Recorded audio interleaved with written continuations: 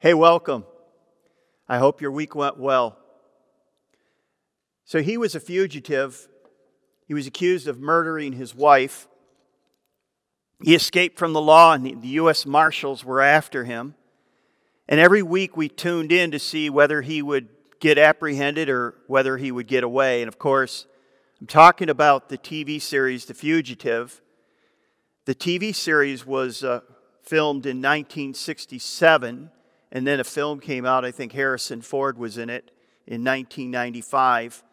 But I always wondered, is he going to get caught? Is Dr. Robert Kimball going to get caught this week? And each week you kept wondering, how is he going to get away? And will he ever get his name exonerated? This weekend we're going to look at another fugitive. But he's not running from U.S. Marshals, he's actually running from God. And it's a prophet from the Old Testament. His name is Jonah. And you could turn in your Bibles to Jonah. We're going to talk about Jonah. And I just want to address a few things right up front about the book of Jonah. Many people, critics especially of the Bible, say, well, Jonah's a whale of a tale, right? It's a fictitious story. It's make-believe. It's good to tell children, but ultimately we can't believe in it. And ultimately, the root of that issue is unbelief. The root of that issue is the person, and many people do, struggle with the idea of miracles. But here's the thing. If you believe in the existence of God and you believe that God, the miracle of creation, if you believe in the resurrection of Jesus Christ, then any other miracle is not really a big problem when you think about it. If you can get past creation, if you can get past the existence of God, if you can get past the resurrection of Jesus, then the miracle of how God would provide a fish of some sort to care for his prophet isn't such a big miracle, is it? The other thing you need to understand is in Matthew chapter 12, verse 40, Jesus makes a reference to the book of Jonah and the fish, and basically says, as Jonah was in the fish, the great fish, 3 days and 3 nights, so also the Son of Man. So Jesus used that story for his burial and resurrection. So I want to go on and I want to talk a little bit about some of the literary concepts, because Jonah it's only 4 chapters, but it's so well written in a sense that it has this outline that is so unique. Think of it as dividing chapters 1 and 3 and 2 and 4, because that's kind of how the book breaks down. And 1 and 3 are very parallel, and 2 and 4 are very parallel. Let me show you what I mean. Notice in chapter 1:1, you see God's word goes to Jonah, and Jonah basically goes and tries to run away from God. In chapter 3, God's word comes to Jonah. We see in verse 3 of chapter 1, Jonah runs away from God. In chapter 3, verse 3, Jonah basically obeys God. So that's the parable. They go on. The parallels are interesting. In chapter 1, verse 4, we see a warning of judgment, and God brings the judgment of a storm. In chapter 3, verse 4, we see a warning of judgment as Jonah is going to a city and saying, a storm is going to come upon the city of Nineveh unless you repent. In chapter 1, verse 5, we see pagans, the sailors on the boat of Jonah, responding. And what do? They do everything they can to preserve their lives and also the wayward prophet. In chapter 3, verse 5, we see the pagans of the city of Nineveh repent and they turn their lives back to God for a period of time. So it's very interesting. And then I said that 1 and 3 are parallel and 2 and 4 are parallel. Look at 2 and 4. In chapter 2, we see God provides this great fish. We don't know what it was, but God provided it. And in chapter 4, we see God providing a plant. And those are both demonstrations, manifestations of God's grace in Jonah's life. That's kind of how the book, plays out. And I want you to see the literary component of this book because I think it's pretty significant and it's pretty important. The other thing I want to mention, too, is God's love for the nations. The book of Jonah shows God's love for sinners, and it doesn't matter what tribe, what nation, what people group they belong to. God loves sinners, and God loves people who are living bad lives. God sent a Jewish prophet to a Gentile city, one of the very few prophets in the Old Testament that go to Gentiles. Jonah is one of them. And we're going to see that God is opposed to this toxic nationalism that was going on in Jonah's life. And to some extent, I would say, in evangelical Christianity today, we need to be careful about that. But instead, he sends his prophet to warn of impending judgment and doom in calling them to repent. And Jonah, he has this attitude, understandable when you catch the context, and I'll share it with you in a minute. He has this attitude that a good Ninevite is a dead Ninevite, right? And so God is going to bring this insight in the book of Jonah. And the question is, how can God be both merciful and just at the same time? So that's kind of where we're going to go. But we're going to jump into the book. We're in Jonah chapter 1. I just want to read the first 10 verses, and then we'll go from there. Let me do that. Jonah chapter 1, verse 1. The word of the Lord came to Jonah, the son of Amittai. Go to the great city of Nineveh and preach against it, because its wickedness has come up before me.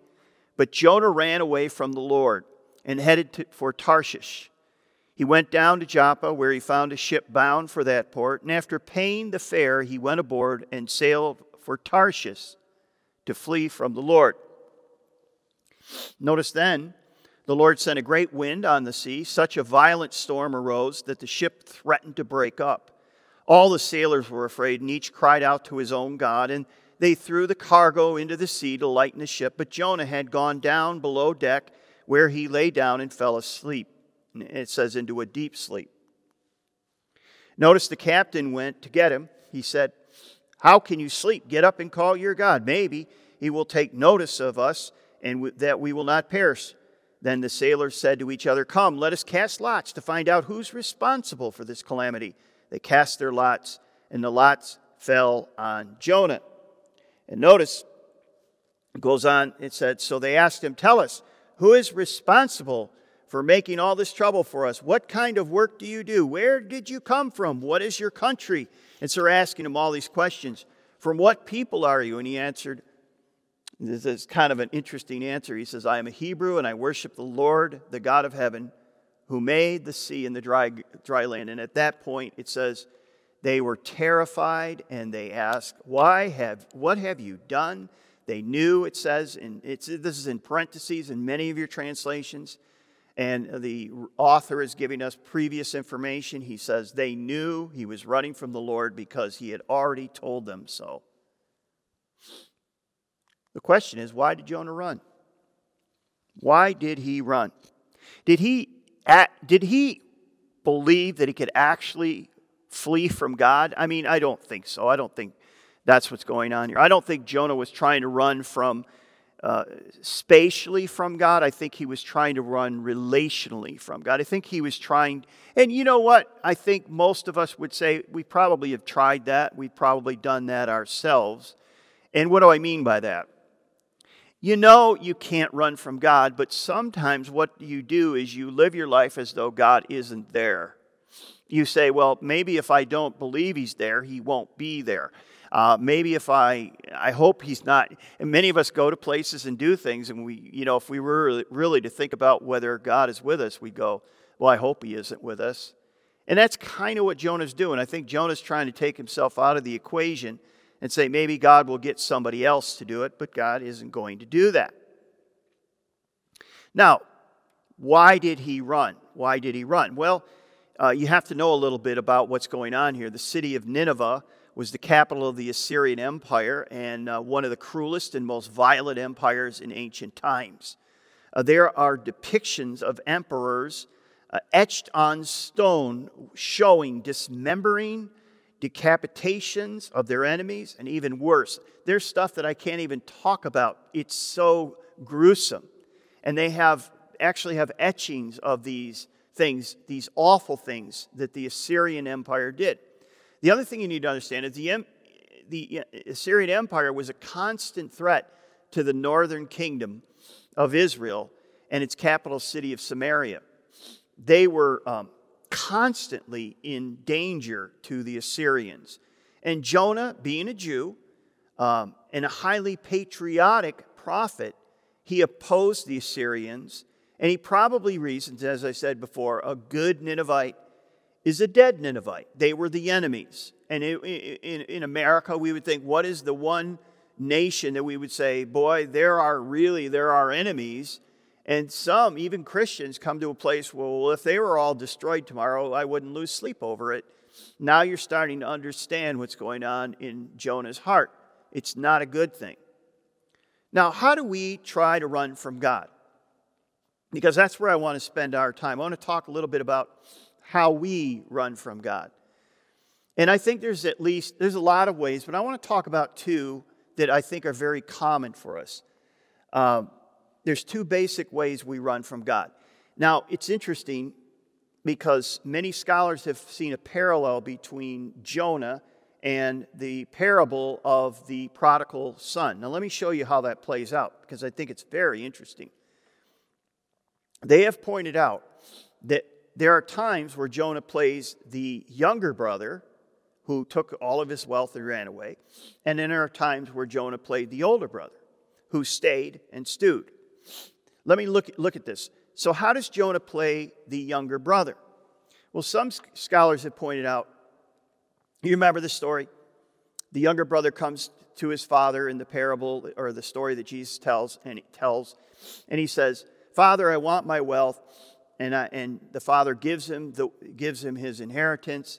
He goes off to a faraway town, and and in that sense, he plays the prodigal. Let me read you that passage right now. The younger one said to his father, "Father, give me my share of the estate." So he divided his property between them. Not long after them, the younger son got together all that he had, set off for a distant country, and there squandered his wealth in wild living. After he had spent everything he had, his inheritance is gone. There was a severe famine in the whole country, and he began to be in need. Now, so the younger son takes his wealth, all of his inheritance, and he leaves his home. He leaves his father and his brother in shame, and he squanders every last penny on wild and uncontrolled living. He is an outright public rebellion. There's no question about it. He has shamed his father. He has shamed his brother. He has shamed his family. It's easy to spot. This is outright rebellion. And Jonah, clearly in chapter 1, is running from God. This is outright rebellion. It says that God said, "Go this way," and Jonah went exactly the opposite way. So it's clearly opposition. He is opposing God's plan. His actions, and understand this too. So this is very clear for us. Some of us would say, I've had a prodigal son. I was the prodigal son or daughter. And you know what we're talking about. It's very clear. And Jonah is behaving like the prodigal son. He has been told to do this, and he goes in the opposite direction. Now, we often think that our actions only affect us. They don't. Our actions affect others. Your actions, good or bad, have either a positive or a negative effect on you, your friends, your family, your coworkers. Your life is not your own. Your life is tied to others. And you can walk around and say it's my life, but your life has an impact on others. And I want to ask you a question. Have you thought about how your actions are affecting the people around you? Because we're going to see, and we read in the passage, how the actions of Jonah brought these sailors into great peril to the point that they were almost ready to die. Because of his actions, these men may die. His actions have brought that about. So, just as through disobedience, and I want to read you a passage because I think it can go both ways. And this is what Paul's saying in Romans 5:19. Notice what he says. He says, just as through the disobedience of one man, Adam, he's talking about Adam, many were made sinners, so also through the obedience of one man, that's Jesus, the many will be made righteous. So in a positive way, you can affect in a positive direction people around you, but you can also bring people down. And we are living under the curse of Adam because of one man's action. Now, Jonah also plays the older brother. Now, how does he play the older brother?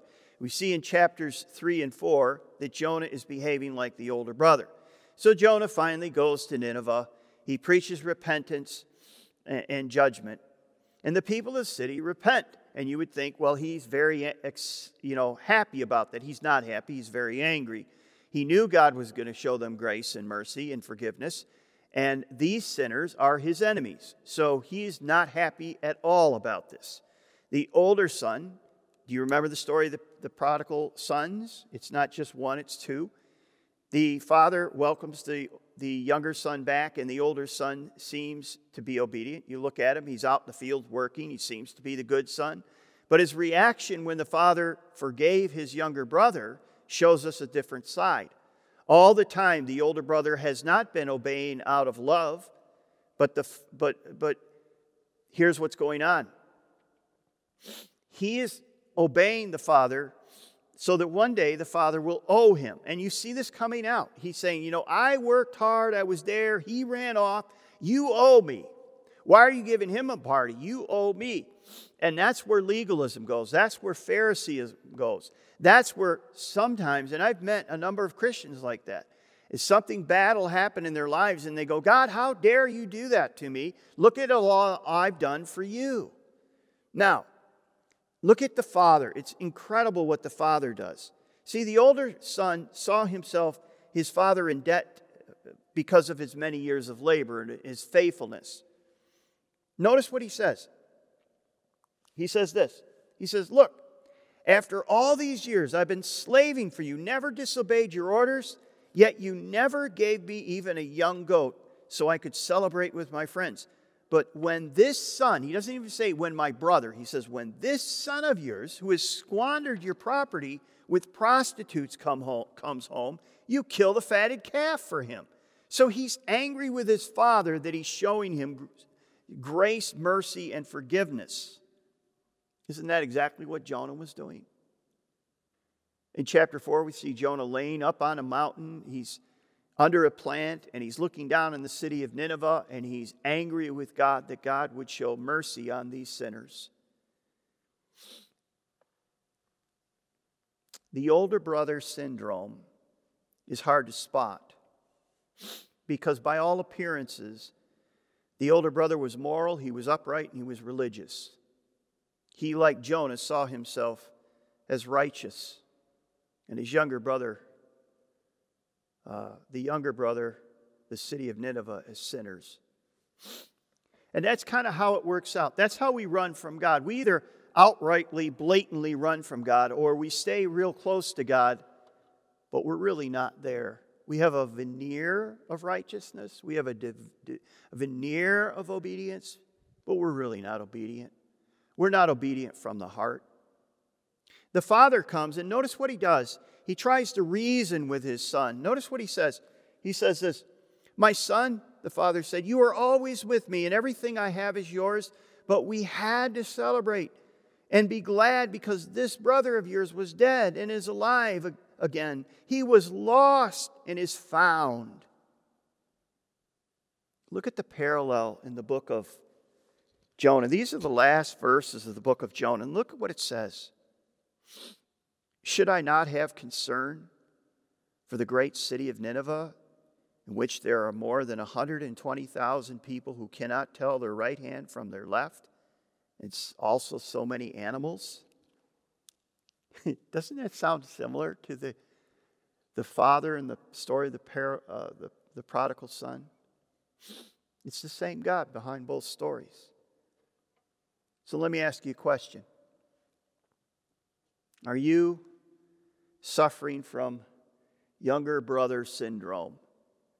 Maybe you're running from God for some reason. Maybe you think you've gone too far. Maybe you think you've done too much. You think there's no hope. God will never take you back because of what you've done. I just want to tell you that you just need to read Luke 15 and you need to read the story of the prodigal son and just look at the father and how he received his younger son back with open arms, waiting for the day of repentance. And maybe that's you. Maybe today is the day that you turn from where you're going, away from God, and you turn back to God. He will welcome you in open arms. But maybe you're not the younger brother. Maybe you're suffering from older brother syndrome. Maybe you think that because you are a good son, because you display a veneer of righteousness, you follow the rules, you say all the right things. But if you were to be honest, you would say, my heart is not with his. I don't do this out of love and obedience. I do this out of duty. I do this because one day God is going to owe me. You know, at the root of both these syndromes is a belief that we can't trust God is working things out for our good. That's ultimately what came down with Jonah. Jonah couldn't trust God, that God had his best interests at heart. And we often think we need to force God to give us what we need, so we take things into our own hands, don't we? Have you done that lately? Have you prayed and said, oh God, I'm just going to take things into my own hand and do what I think I need to do? How's that working out for you? Here's what I've found in my own life. When I take things into my own hands, when I question God's goodness in my life, I regret it. You know, until we're brought to the depth of our sin, until we see ourselves as living by His mercy only, we will never understand how God can show mercy to evil people and still be just and faithful. So I want to leave you with just 3 principles, and hopefully one of them or maybe a combination of them will speak to your heart this weekend. Here's the first one. Until you come to grips with your sin and you experience His mercy, you're always going to see sinners as them, not me. You're going to be judgmental. You're going to see everyone else's flaws, but you'll never see your own. You're going to be hard to live with. Until you come to grips with your own sin and you experience His forgiving mercy and grace, you are going to always see sinners as out there and not here. Here's the second principle. Until you see the depth of your sin, you will never understand the vastness of His grace and mercy for you. Until you really come to grips with your own sin, you'll never appreciate His grace and mercy in your life. And I think one of the reasons we don't appreciate His grace and mercy is because we've really never looked at our own sinful heart. We've never really looked at how much we've been forgiven. And when you've been forgiven much, you begin to forgive others for a multitude of things. Let me read you a passage of Scripture. I love this passage. It's from Ephesians, and it says this: God raised us up with Christ and seated us with Him in the heavenly realms in Christ Jesus, in order that in the coming ages He might show the incomparable riches of His grace, expressed in His kindness to us in Christ Jesus. For it is by grace you have been saved through faith, and this is not from yourselves. It is the gift of God, not by works, so that no one can boast.